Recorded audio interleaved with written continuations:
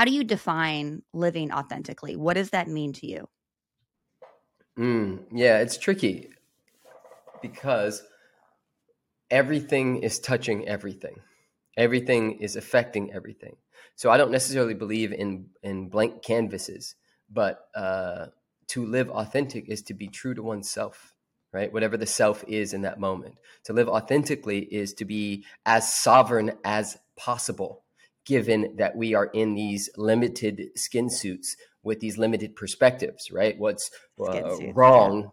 It was they used to tell pregnant women that it's a good idea to smoke cigarettes for stress while you're pregnant, right? That was considered right at that time. And so right and wrong is relative, and just like authenticity is. The question is are those truly our thoughts, which are informing our words and our actions, and also informing our mood and the energy from which we live from? Is that yours? Right? One of the things I teach is there are 4 aspects of what it means to be human. We are biological beings, right? We are linguistic beings, which means we build worlds with language. We use language to describe feelings, right? Without the linguistics of door and doorknob, getting out of this room would be very challenging. But the moment I have these linguistics, it opens up worlds. Number 3, we are social and historical beings born into beliefs and interpretations. So we have beliefs and interpretations based on church, based on primary caregivers, based on man who molested, based on X, Y, and Z. And so most people think, and the 4th one is we're quantum beings, but I'm going to go back to number 3. Most people think that who they are is who they are. And I often remind them through my coaching, that's not who you are, it's who you became. Right? That is a coping strategy. That is a mechanism that you figured out how to do. You became the cheerer-upper because your parents were super depressed, right? You became invisible and shy and quiet because your household was dangerous. You became an out-of-the-way kid because your parents were stressed out, right? We cope, and we do it so long, and we wear the mask for so long that we think that's who we are, but it's truly not. And so authenticity is as the level of sovereignty that we can possibly have in any given moment, mixed with beingness, right? I don't really think we can miss. And even when we're not being authentic, it's authentic to us given our level of awareness. So it's a tricky question, but it is my life's work. I'll tell you that much, is to have the level of honesty that my kids have. Right? To be as present as they are when they can't get a toy or a cookie, I'm gonna tell you, this is not a funny story, but it kind of is. We went to Monster Trucks. I took my son, my whole family to Monster Trucks, and we were leaving early, and there was a guy with his kid, his wife, and he was on crutches, and he had one leg that was missing. And my son started like walking like him. And then he was like, "That's weird. Where'd his leg go?" And he's like screaming it as loud as possible. And I'm like, oh my God. And the dude stops for a moment and he's like, "It is weird, huh?" And he like plays along with it. And I was like, oh my God, dude, thank you for that. Thank you. Right. Yeah. Because it can go any way. 7. Yeah. I love the authenticity of kids because they're just, kids are, I truly believe in the concept that like everybody's born truly good. Some people like they're, I know that this is controversial because like you got like really fucked up people in this world, but I truly believe that we start out innately good, that people have good intentions, but our environment, different things in our life really shape us, including I'm a big person of epigenetics and that trauma can be passed down in our genes. And, I think for a lot of people, they start to define themselves and label themselves based off their trauma. Like this is not what I went through. This is who I am now. And I think that's where we need to draw the line and be very careful that you are not your trauma. Yes, you went through it. It's not your fault that you went through it, but this doesn't define who you are. This doesn't become your identity. And that's where I think we have to be very careful of that. So for people that are listening and maybe they've had past trauma, maybe they've gone through breakups, or maybe they're going through something and they're trying to connect with their most authentic selves. They're trying to love and accept themselves. I know this is a loaded question, and this is really, it's not a one size fits all, but where does someone even start to, we hear these things on the internet, just love yourself, just love yourself. I say it. Yes, you have to put yourself first. You have to love yourself. You have to embody self-love. But what does that mean? And how does somebody even begin to cultivate those qualities? Yes. So I'll give you, I guess, what would be considered an analogy or a metaphor. I'm not sure which one, but there isn't anybody I've ever met that doesn't have trauma. So we'll just start with the baseline that everybody's experienced some level of trauma, whether it's shock trauma, developmental trauma, acute trauma. There's things, right, that occur in our lives, whether it's a messed up pap smear or a sister who's the smart one and you're considered this, or, your parents don't tell you they love you, or your mom regretted or was pissed that she had to breastfeed you, and your body remembers that thing, right? We all have trauma. So some of us, and I'll put myself in this, have been through a bit more than others. And which means oftentimes that our hypervigilance is a little more on point, right? We're scanning to make sure that never happens again. And in doing so, sometimes we can create more drama and trauma and pain out of trying to protect ourselves from the very thing that we're creating. So the name of the game when it comes to like really loving oneself and putting oneself first has to start with being regulated. And what I mean by regulated is if I'm in hypervigilance, which means I'm scanning for danger. I'm scanning for whether you are going to tell me you love me back, or, did you like that post on Instagram? And what does that mean? And you like women like that? Is that who you are? You're just like that kind of guy. Like it's the subtle ways in which I'm scanning for danger, right? If I'm in hypervigilance, that means that my amygdala has fired off and I am in fight, flight, freeze, or appease. Yep. And I am dysregulated. If I'm dysregulated, that means I have less oxygen going to my brain. Right? All the energy and certain parts of my brain have shut down, and I have a bunch of energy in my thighs and in my hands so I can run or fight back. And so putting oneself first, truly loving oneself, would be moving your physiology, like literally moving, right? If I'm experiencing anything that feels like it's too much, too soon, too fast, or too little, right? I move my actual body. If I'm sitting like this, I move like this. If I'm in this room, I go to the next room. If you can't do that, regardless, we have to return to breath. The breath has to go all the way into the bottom of our belly, right? Calm, deep breaths, re-regulating ourselves. Sometimes it takes 20 minutes. Sometimes it takes 4 hours. And sometimes it takes 4 days to get back to homeostasis. Wow. And so the game, right, using that metaphor or analogy, some of us are out at sea and we can see the shore, but the waves are crazy. And we've been doggy paddling for a while, right? People try to figure out relationships while out at sea. People try to make decisions about their lives while out at sea with no life raft. What I suggest is get to solid ground. Get yourself regulated. Get yourself in your joy space, your happy space. Get yourself to neutral before you make a decision about your relationships, before you make a decision about your career, before you make a decision about who and what you think you are. Most people are so traumatized and so living from that trauma body that they're making decisions from that space that don't truly serve their higher self. So we manifest circumstances and an outward projection of how we feel internally. So when I say that, it was, I think a lot of times people think, oh, like I can't manifest, or like I'm not good at manifesting. It's like, no, when we really understand what manifestation really is, it's simply a process of creating in your external reality a result of what your thoughts, feelings, and beliefs.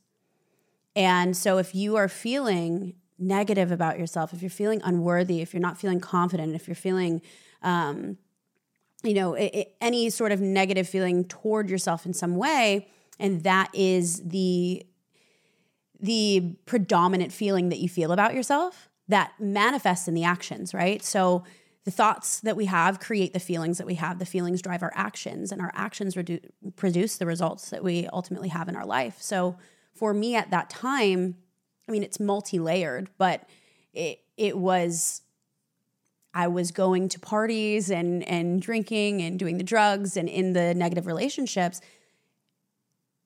subconsciously reflecting back to me, accepting the treatment that I thought I deserved. So the unworthiness that I felt was reflected in the way that boyfriend that I allowed to be in my life treated me. I treated my body in the way that I felt about my body, which was not good, right? I treated my body very poorly because I didn't want to be in my body.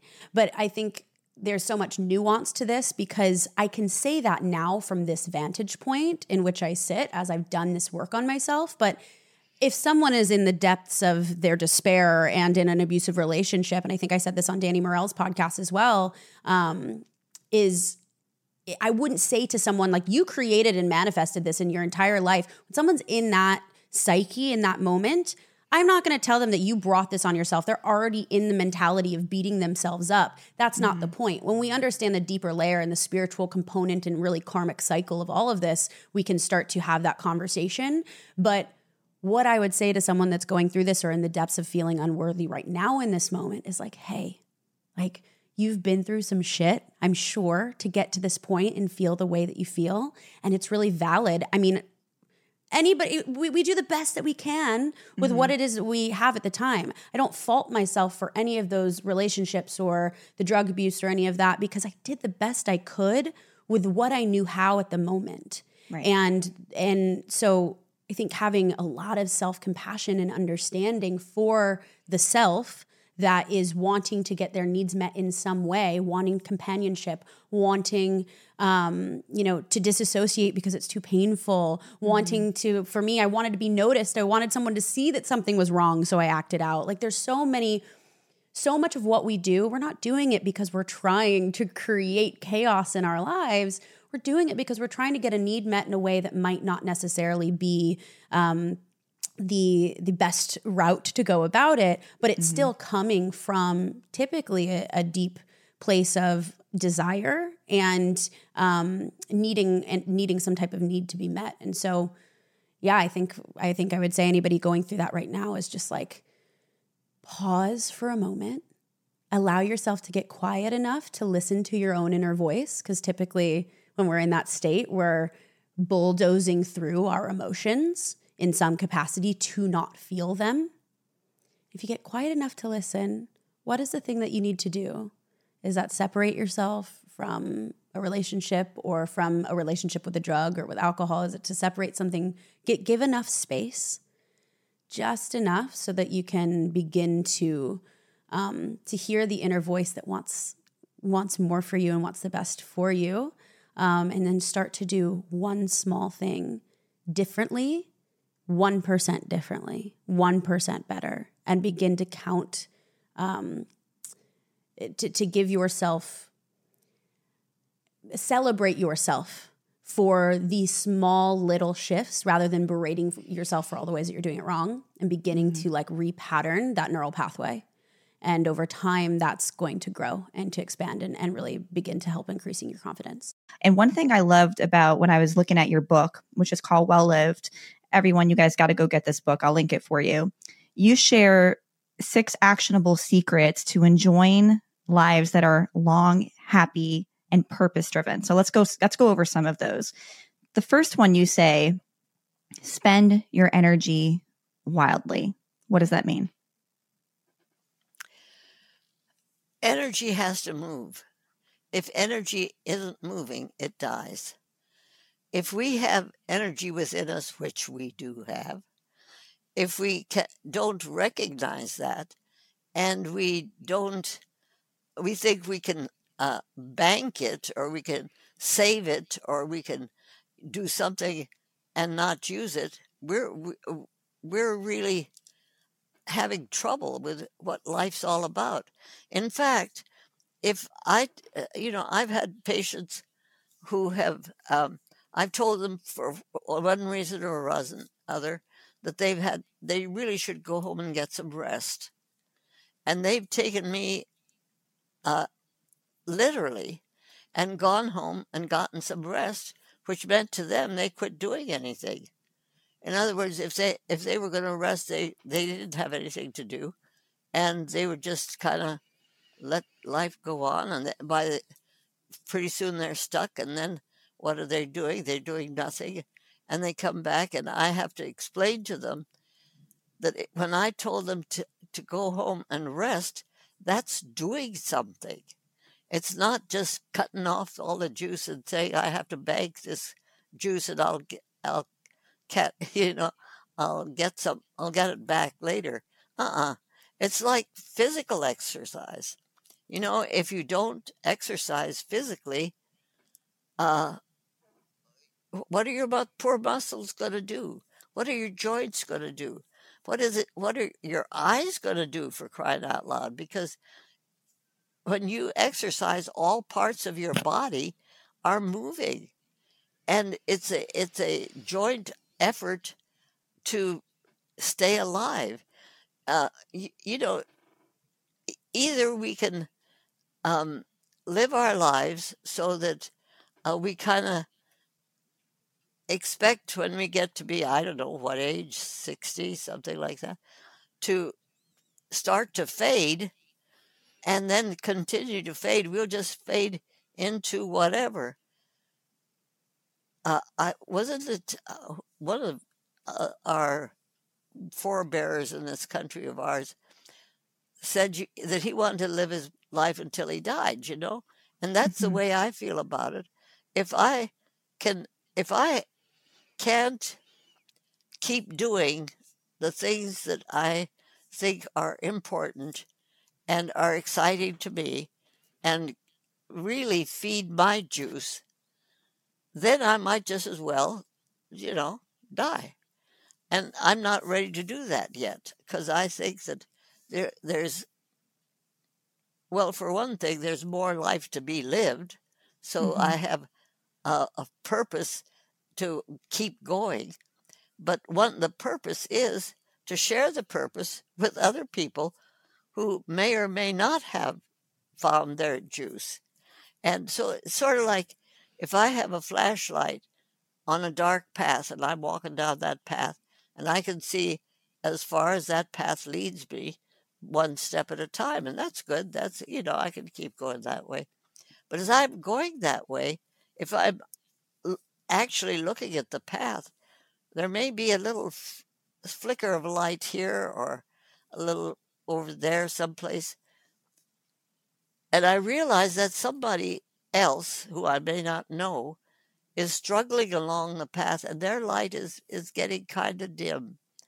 If I just shine my light over onto their light becomes great and they can go on and move. So if we can see ourselves as all the time sharing our juice with other people, it's huge. It's not taking the flashlight and putting it in our pocket. It's using that light to enhance other people's life. Or maybe it's a little puppy dog that needs some juice. Or maybe it's a plant. All living things interact. If there's life around you, and there always is, it's going to be moving.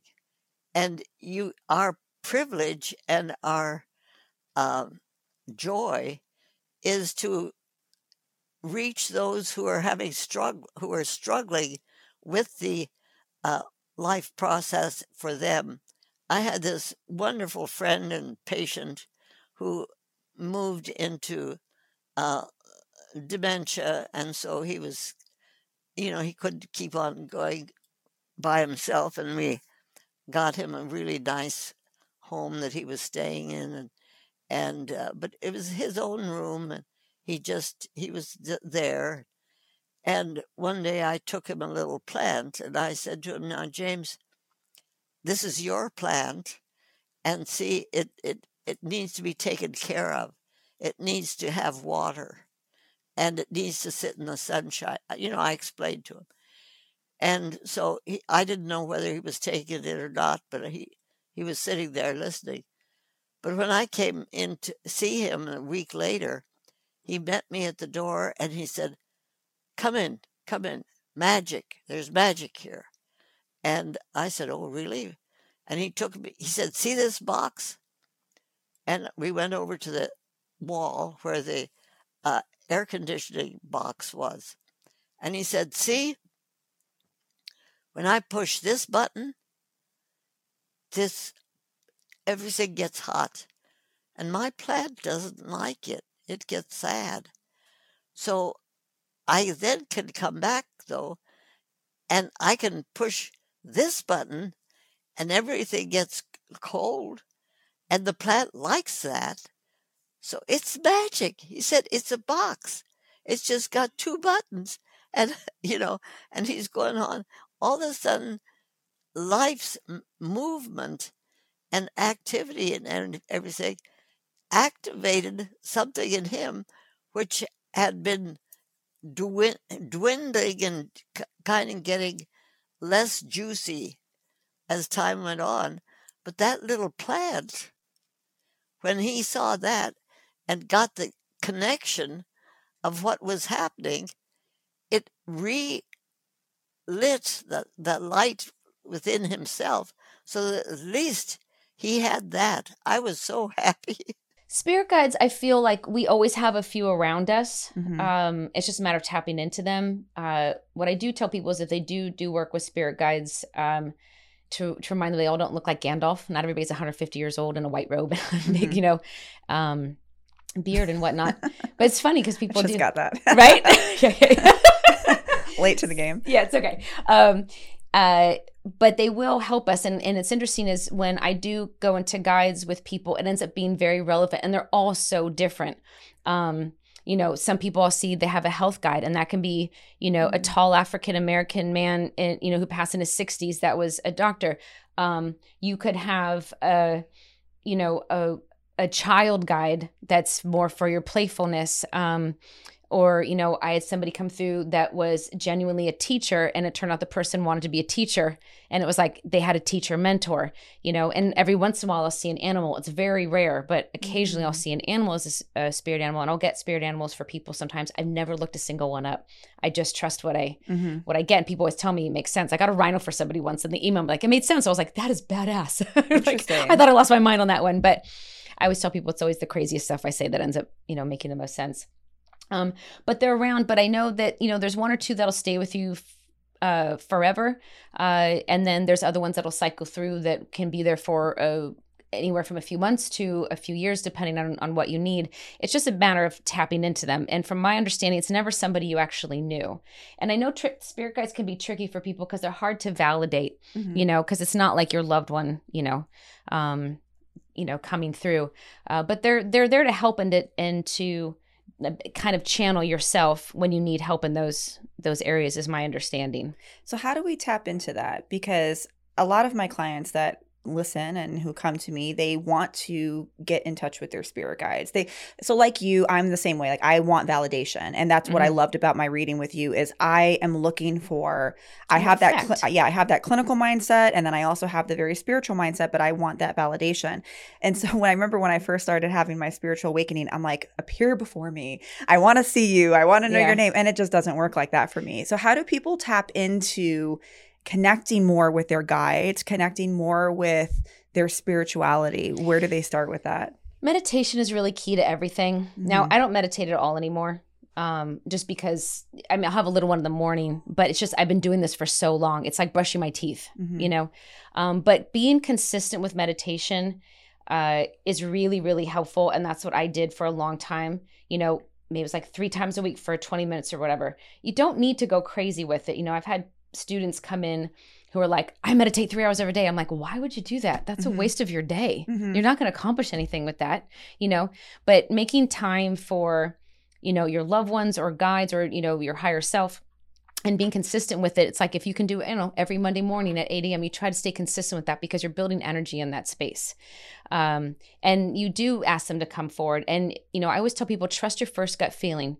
And the other thing is if you keep seeing the same person over and over again, and they can come in all shapes and forms, men, women, old, young, every nationality, every religion, whatnot. If you can't change how they look, that's a real guide. If you can mess with them and put a hat on them, turn them purple, make them older, make them younger, that's your imagination and your ego getting in there. Okay. And so you have to wash that out. And the thing to understand is when we get in the meditations, there's no right or wrong way to do it. My best ones are actually running, and I would put the same playlist on over and over again because then it wouldn't distract me, but it got me in a different space. Mm-hmm.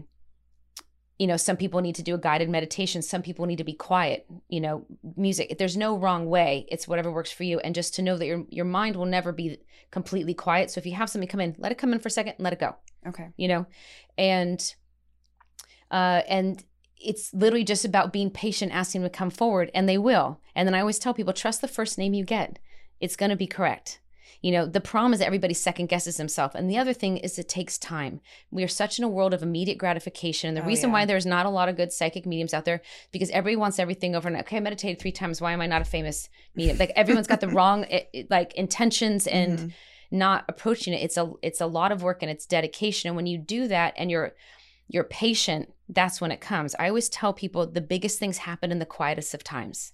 Mm-hmm. Like if you do meditation for 3 months and nothing happens, wait, it will get there. That's when they're trying to weed you out, Mm-hmm. And then all of a sudden you'll have that breakthrough. Now, that being said, not everybody can connect spiritually that way.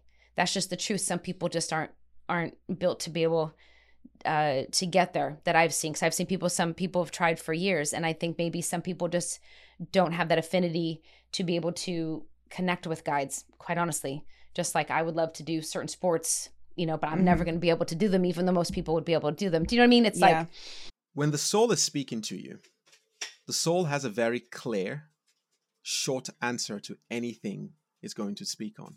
When the mind is speaking to you, it chatters. You notice this about anything, right?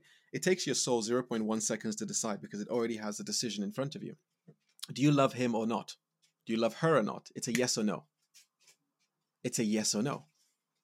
Right? But what happens is when the mind comes in, the mind starts to go into pros and cons. If you ever find yourself going through a pros and cons list and going back and forth and weighing, you're following your mind. But if you find yourself going, I don't know why, I just kind of want to do this. And that first impulse that comes is usually the soul. In fact, I say it this way, the soul speaks first, the mind tries to justify. That's generally how that works. The soul communicates, it's there. You either listen to it or you don't. And the mind is what tries to justify. And that the reason that's actually a problem when it comes to manifestation is when you're trying to manifest, right? You're trying to jump quantum timelines and you're trying to change your reality and take an action that you've probably never taken before, right? You're trying to create a life and a vision or something in your life that is not based on the regular things you've been taught and the regular ways you've been taught to perceive life. As a result of that, your soul is going to communicate to try to help you jump. Your mind, because it's based on past principles and the same thinking that has gotten you where you are, it can't see the same thing your soul can see. So it's fundamentally important that when you're trying to manifest, you listen to the soul and that first voice that says go or don't go, versus the mind that tries to create pros and cons, because the mind is only made up of the things that were installed throughout your life that have gotten you exactly where you are. And in the first place, you're trying to jump from where you are into something else. And the final thing on this is the reason why a lot of people struggle to manifest is they don't have confidence in the ability to manifest, and they're trying to manifest things that are way too big, way too fast. It's a muscle. You have a spiritual muscle, just like you have a physical muscle, right? You go to the gym, you work out over time. You don't just start lifting 3 plates on a bench press, right? Or 3 plates. You start a little bit small and you grow into that. It's the same thing with your emotional body. You don't start just trying to control all your emotions at once. You first start by taking a few breaths to calm down and create separation between you and whatever's going on. Amazing. It's the same thing with your spiritual muscle. I've gotten to a point now, the fastest I've gotten a manifestation was 30 seconds. Where it literally went from that to that. It was like, and I saw it and I went, whoa, that's amazing, right? So, but it took me time to get there.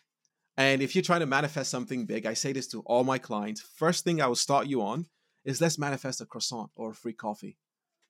And let's just start with that. Because when you start to see it manifest, you start to really connect the dots and you go from believing to knowing that you can manifest. And the energy of knowing is that energy of certainty, which now allows you to pull and extrapolate that same approach into bigger things in your life. Right? So you always want to go from believing into knowing. And I really say it starts small. Manifest a croissant. Put it in your mind for the next 7 days and you'll be surprised when it pops up. Or manifest a hug and you'll be surprised when it pops up, and do that five to 7 times. And all of a sudden you realize, wait, something is actually a bit different here. And now go try to start manifesting things that are a little bit bigger.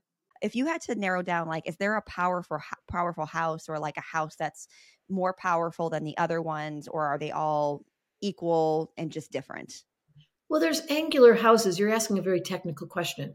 I don't think that it's more or less powerful. There are definitely indicators that suggest a career like you, double Capricorn, a career-oriented personality. Duh. If you see double Capricorn, you stop the bus and you go, okay, let's get the rules, let's get the money, let's get the nice things. We're going for a really nice trip. If you see double Cancer, you're like, no, I'm not going out of the house. I want to stay home, I want to cuddle, and I want to play with the puppy. So totally different personality type built in. It's not so much the houses, although the angles are very significant to an astrologer. It's more the indicators that say, what's the reason this person came to Earth? What's the purpose? What's the lessons?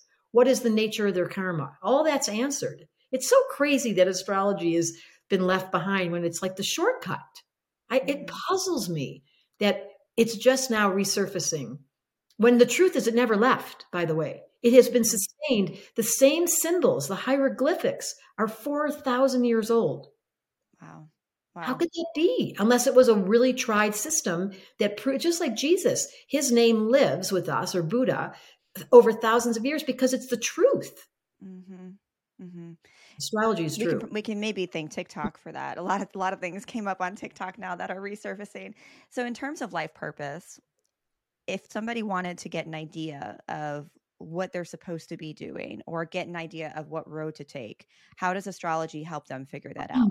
Where do they look for that?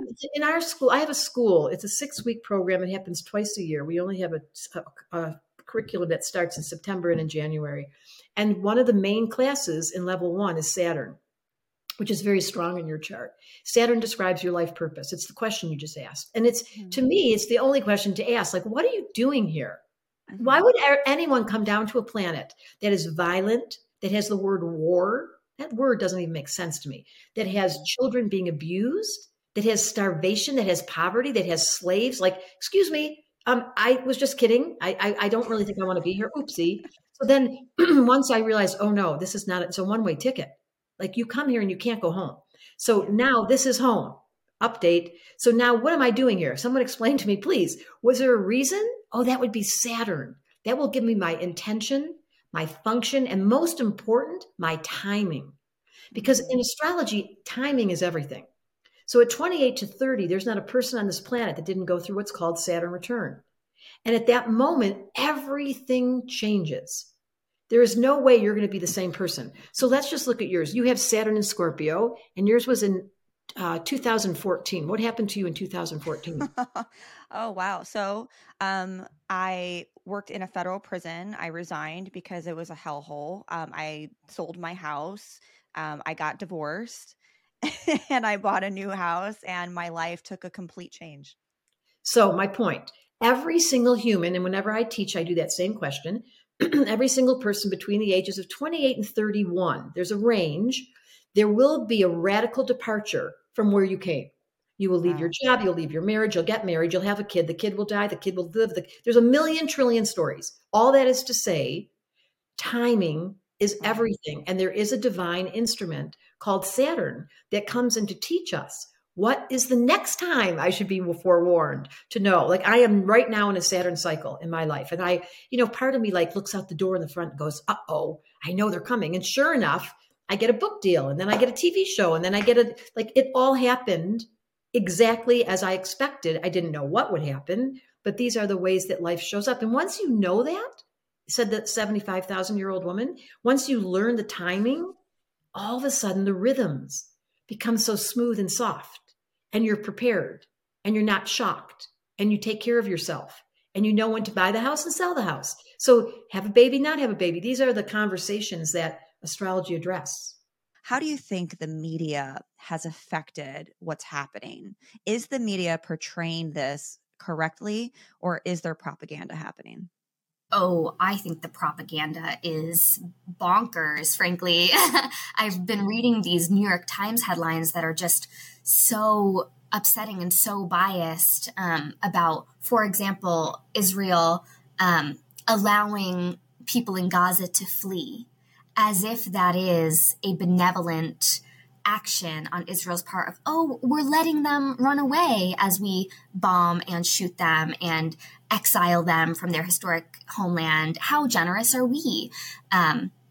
So even the headlines have been horrifically biased, but I think the language too that's being used, even in calling it the Israel-Hamas war, which almost all sort of North American news outlets have adopted this title for the genocide that's going on right now, is Israel-Hamas war. It does so many things simultaneously. One, it creates the false equivalence that it's Israel against Hamas as opposed to that it's Israel carpet bombing Palestinian civilians.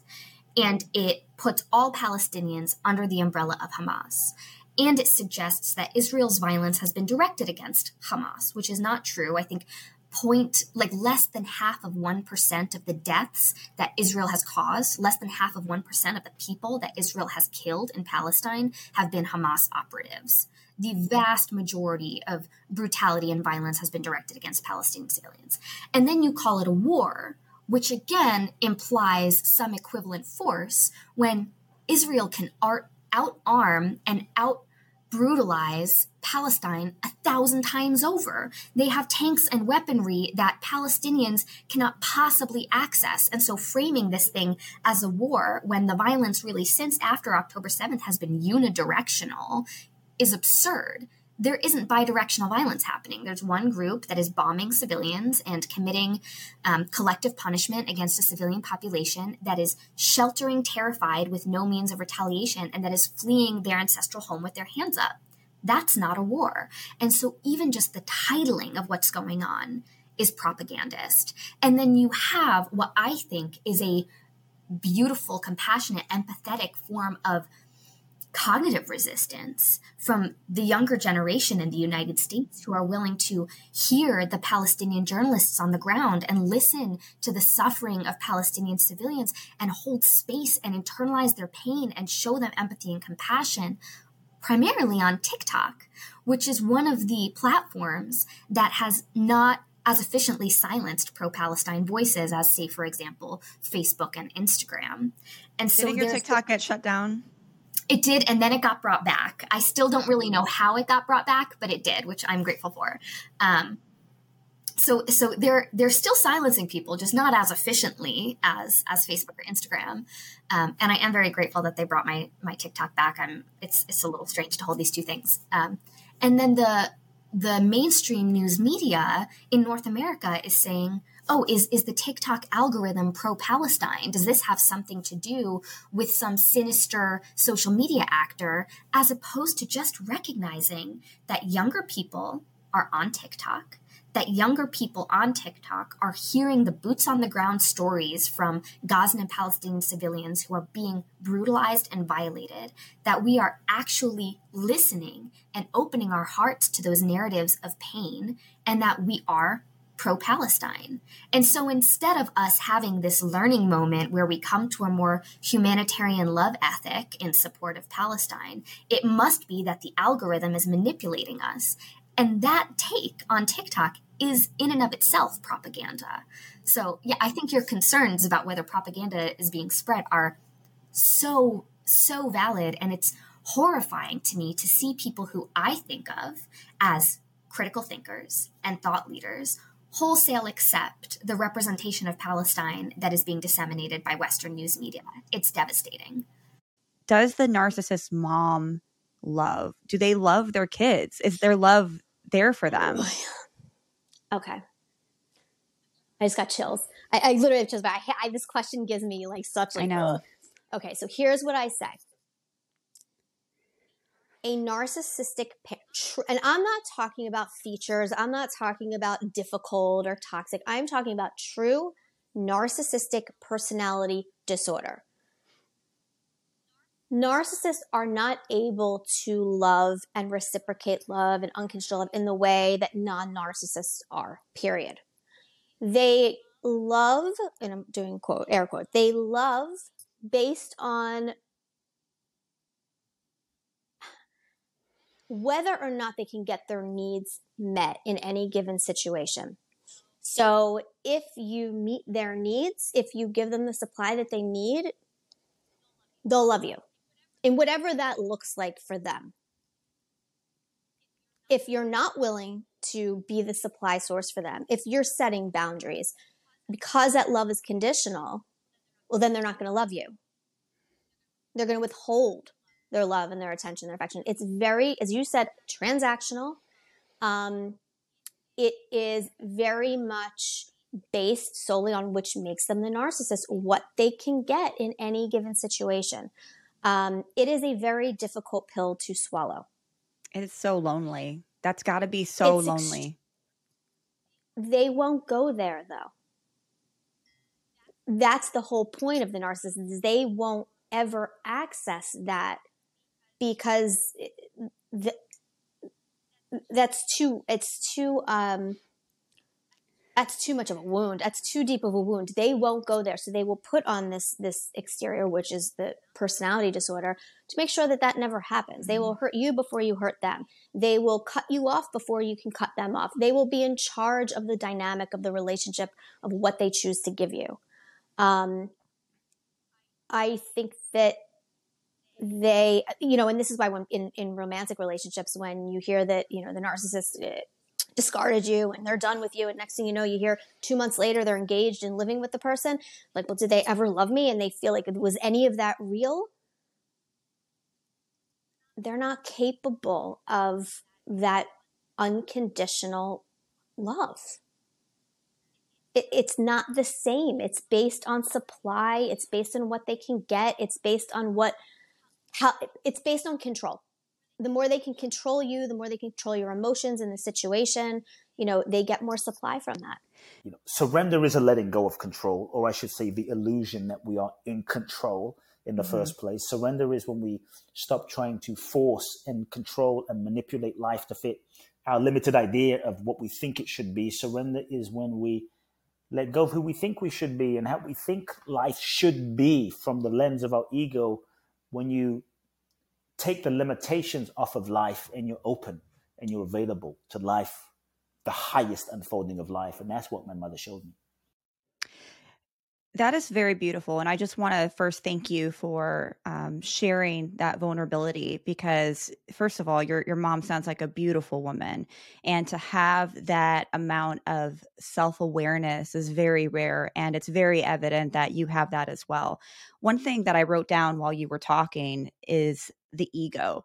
I think a lot of us hold on to the ego so much and really don't allow ourselves to be our most authentic self, to surrender to be our most authentic self. And really, I don't feel like people are to blame, because we live in a society that is for profit. The more things that you have, you'll be happy. You get the trophy wife, you'll be happy. You get the fancy car, you'll be happy. You get the status, you get the likes, you get the comments, you'll be happy. But in reality, it's that ego that I feel that keeps us trapped.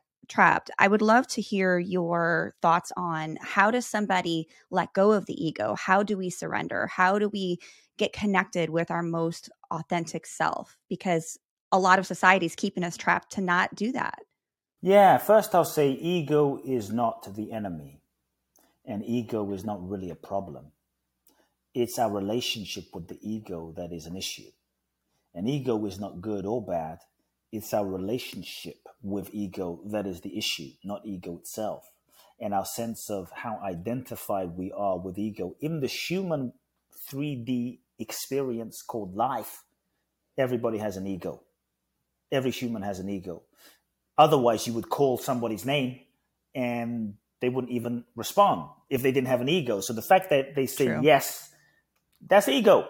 And that's True. not an issue. It's just the degree to which we're identified with it. And so I think when we understand that, it shifts our relationship with ego. And when you understand the nature of something and you shift your relationship with it, it frees you up to relate to it in a whole different way and changes your relationship with life in and of itself.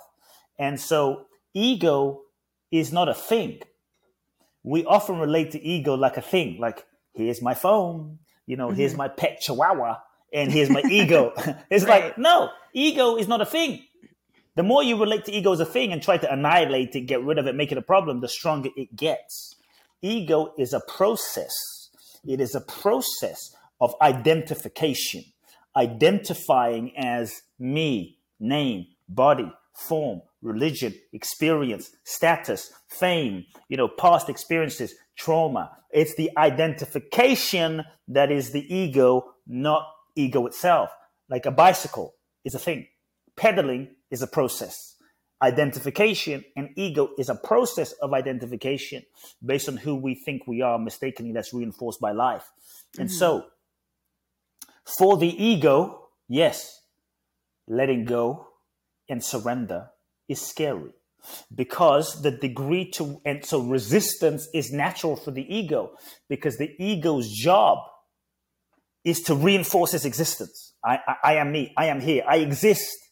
And the ego's job is to protect you from getting hurt like you were hurt when you were young. So the ego is often a conditioned pattern response to certain things and experiences that happen when you were young, painful experiences, challenging. And ego is often a coping defense mechanism that gets conditioned into us as an adaptive pattern that we hold on to, that we go through life, imprisoned by, not necessarily a static thing.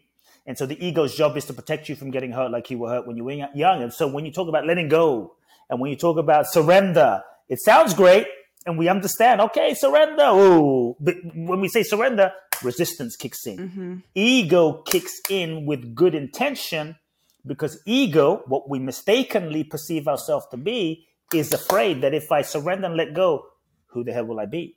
Will I exist? Will I be safe? Maybe I'll feel helpless like I felt when I was 5, when mom and dad weren't around. So it kicks in as a protective mechanism. When we understand that we don't have to fight ego and judge ego and destroy ego, we can change our relationship with it, understanding the nature and intention of it, and learn to relate to it with love and relate to it with understanding and relate to it with non-resistance, relate to it with compassion. Because when we can hold ego and just love it, there's no resistance. Sometimes true surrender is not trying to make yourself surrender. Sometimes true surrender is to acknowledge the resistance and embrace and love yourself through the resistance, knowing that underneath the resistance is fear. So the degree to which we are identified with our sense of self as this mind-body mechanism, ego, is often the degree to which ego will resist, because for the ego, surrender feels like a death. A death of who we thought we were. So hell no, resistance.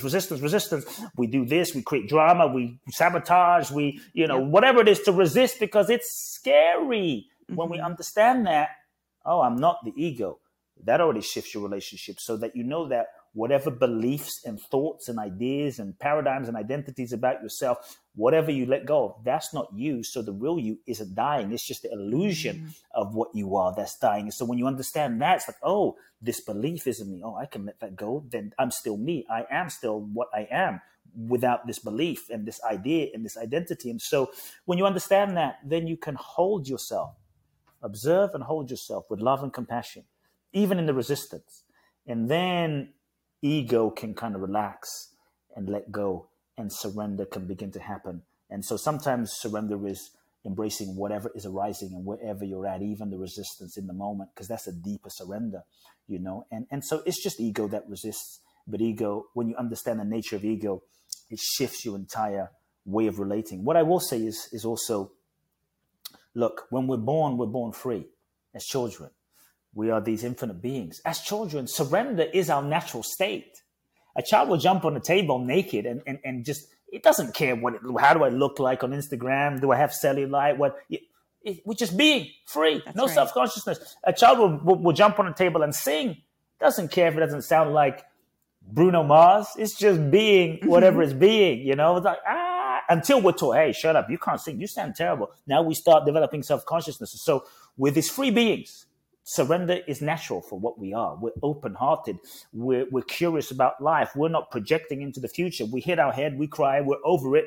We're not thinking about that experience 4 weeks from now. I hit my head 4 weeks ago. We're just purely being in the moment, surrendered.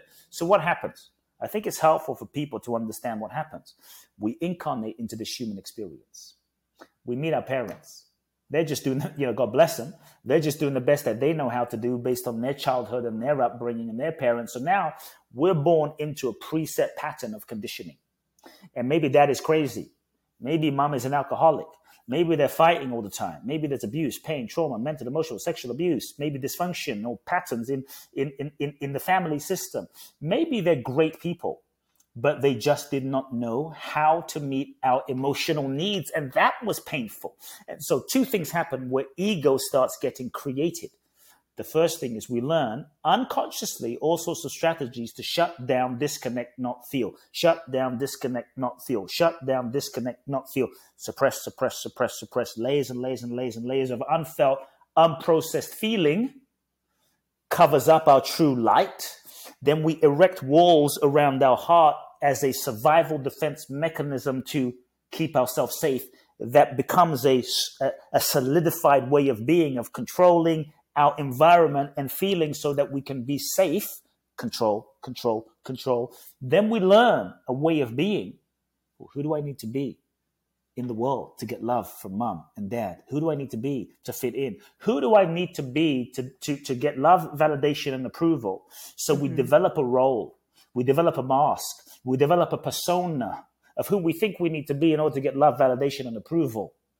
And we contort ourselves into becoming this shape, becoming this conditioned pattern, becoming this version of ourselves of who we think we need to be loved and fit into the world and be safe. Now we become this person and we say that the version of ourselves that we've become is me. No, this is just who I am. I'm just this way. I'm just nice. I'm just shy. I'm just over-responsible. I'm just independent. But the thing is, we don't realize that who we've learned to become is a conditioned pattern, and the degree to which we identify with that is ego. But we're not. That's just conditioning. And conditioning is not who you are. Ego is not who you are.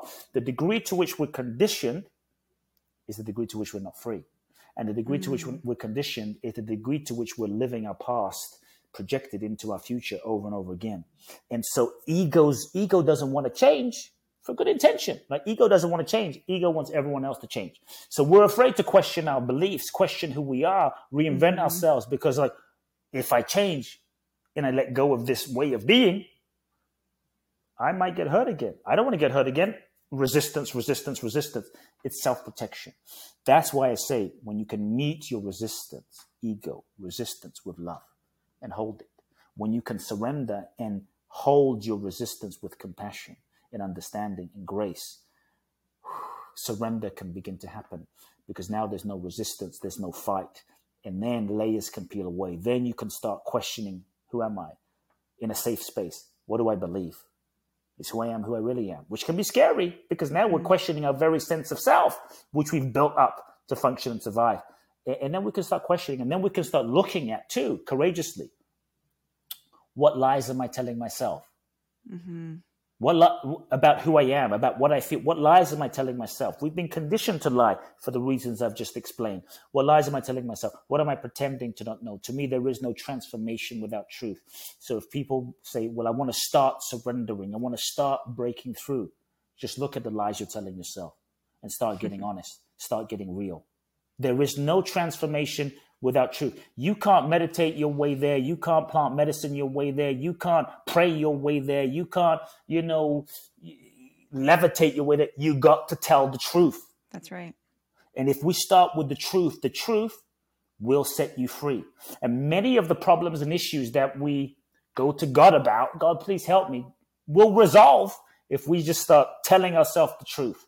But it's often scary because we're afraid of the consequence of what will happen if I tell the truth. We stay in relationships that we know are not aligned. We work jobs that we hate. We say yes when we mean no and betray ourselves and wonder why we feel pain in our hearts. Pain is a feedback mechanism that we are not in alignment with something. When you feel pain, pain is giving you feedback that you're off in some way. And because we're afraid of the consequence, we often play this game of confusion. I don't really know what I want. I don't really know what my truth is. I don't really know what my purpose is. We know. There is a part of us that knows everything, because at the deepest level, we are everything. The deepest level. And so take the pressure off of yourself of having to take any action. Take the pressure off. And if you just start with, okay, I don't have to take action. Like, I don't have to leave my relationship. I don't have to quit my job, but just start with the truth. That's the beginning of surrender. I hate my job. It's scary. It's terrifying. You don't have to leave, but I hate my job. I'm done pretending that I love it. I'm done BSing myself. I'm done kind of using gratitude as a spiritual bypass. I hate my job. Feel that. That starts a process inside. I am not in love with my wife anymore. Scary. What would this mean? You don't have to leave, but just allow a process to start inside as you start getting in touch with the truth. And that, likely as you start telling the truth, you will feel or get in touch with the pain that's been there. The pain is a gift. The pain is a blessing if you're willing to pay attention to the message of the pain. And that's the key. You know? Then you can use the pain to course correct. But the challenge is we distract ourselves. We drink it away, sex it away, drug it away, shop it away, social media away, meditate it away even, so that we don't have to feel the pain that's there. Rather than just saying, I feel pain. What is this pain telling me? And what do I need to feel that I haven't felt? Or what do I need to feel that I'm denying? What do I need to face so that I can shift and release and let this go?